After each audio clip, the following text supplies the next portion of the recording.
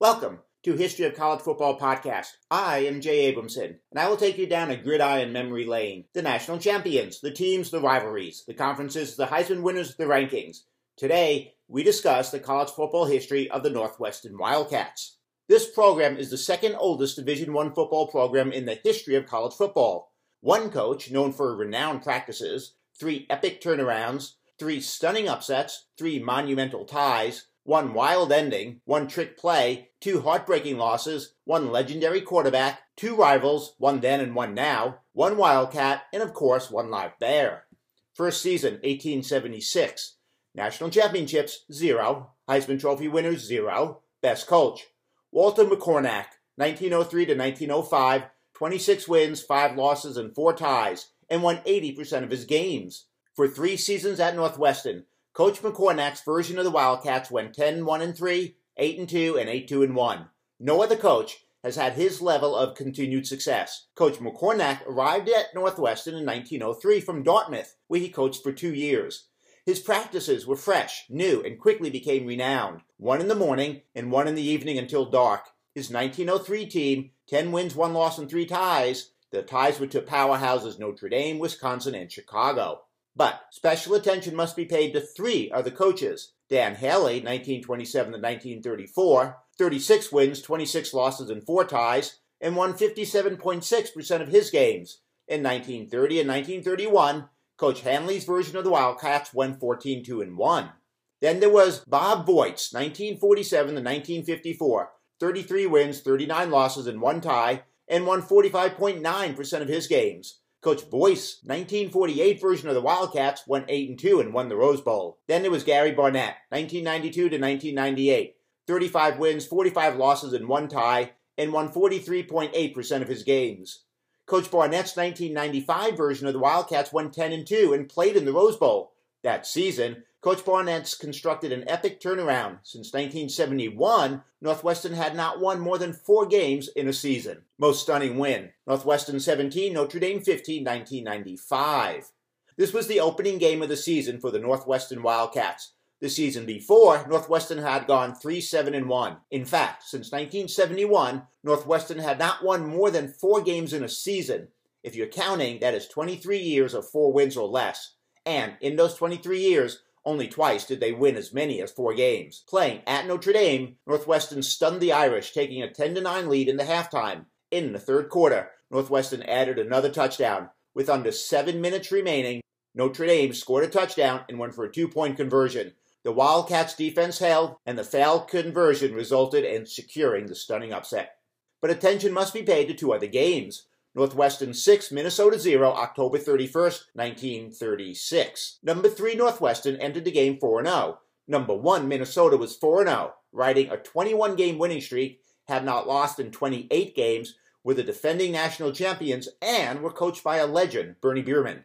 Playing at home, the Wildcats found themselves in a scoreless tie in the fourth quarter. And then things got wild. Minnesota back Julius Alphonse bobbled the pitch, fumbled, and the Wildcats recovered. Northwestern then fumbled, and now Minnesota recovered. But the Gophers were penalized for punching in that scrum to recover the fumble, and Northwestern was awarded the ball at the 1-yard line. Northwestern scored for the only points of the game to secure the stunning upset. And then there was Northwestern 20, California 14, January 1st, 1949, the Rose Bowl. Number 7 Northwestern was playing in their first Rose Bowl and entered the game 7-2. Number 4 California was undefeated, untied 10-0. The year before, Northwestern went 3-6 and had not had a winning season for 4 consecutive years.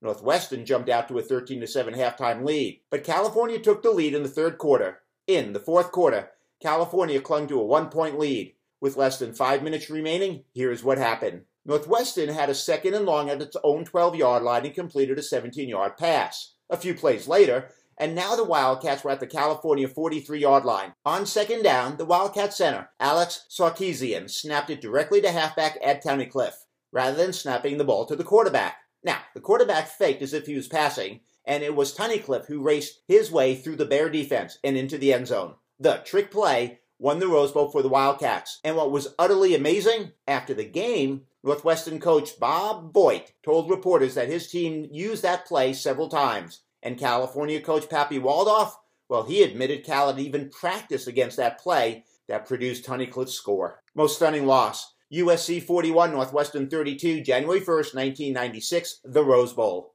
Number 3, Northwestern entered the game 10-1. Number 17, USC, was 8-2-1.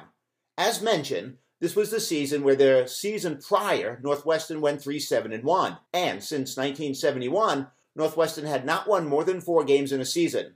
In an old-fashioned shootout, the Trojans outscored the Wildcats to secure that epic turnaround was not to be punctuated that day. But attention must be paid to Carlisle 28, Northwestern 0, November 26, 1903. Northwestern entered the last game of the season 10-0-3 and had a chance to finish undefeated.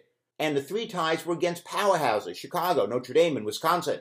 Carlisle and legendary coach Pop Warner entered the game 7-2-1. In a season where the Wildcats only once allowed a team to score more than 10 points, and that was 11, the defense gave up 28 points that afternoon, and its offense was stymied. Most stunning tie, Northwestern 0, Chicago 0, October 17, 1903.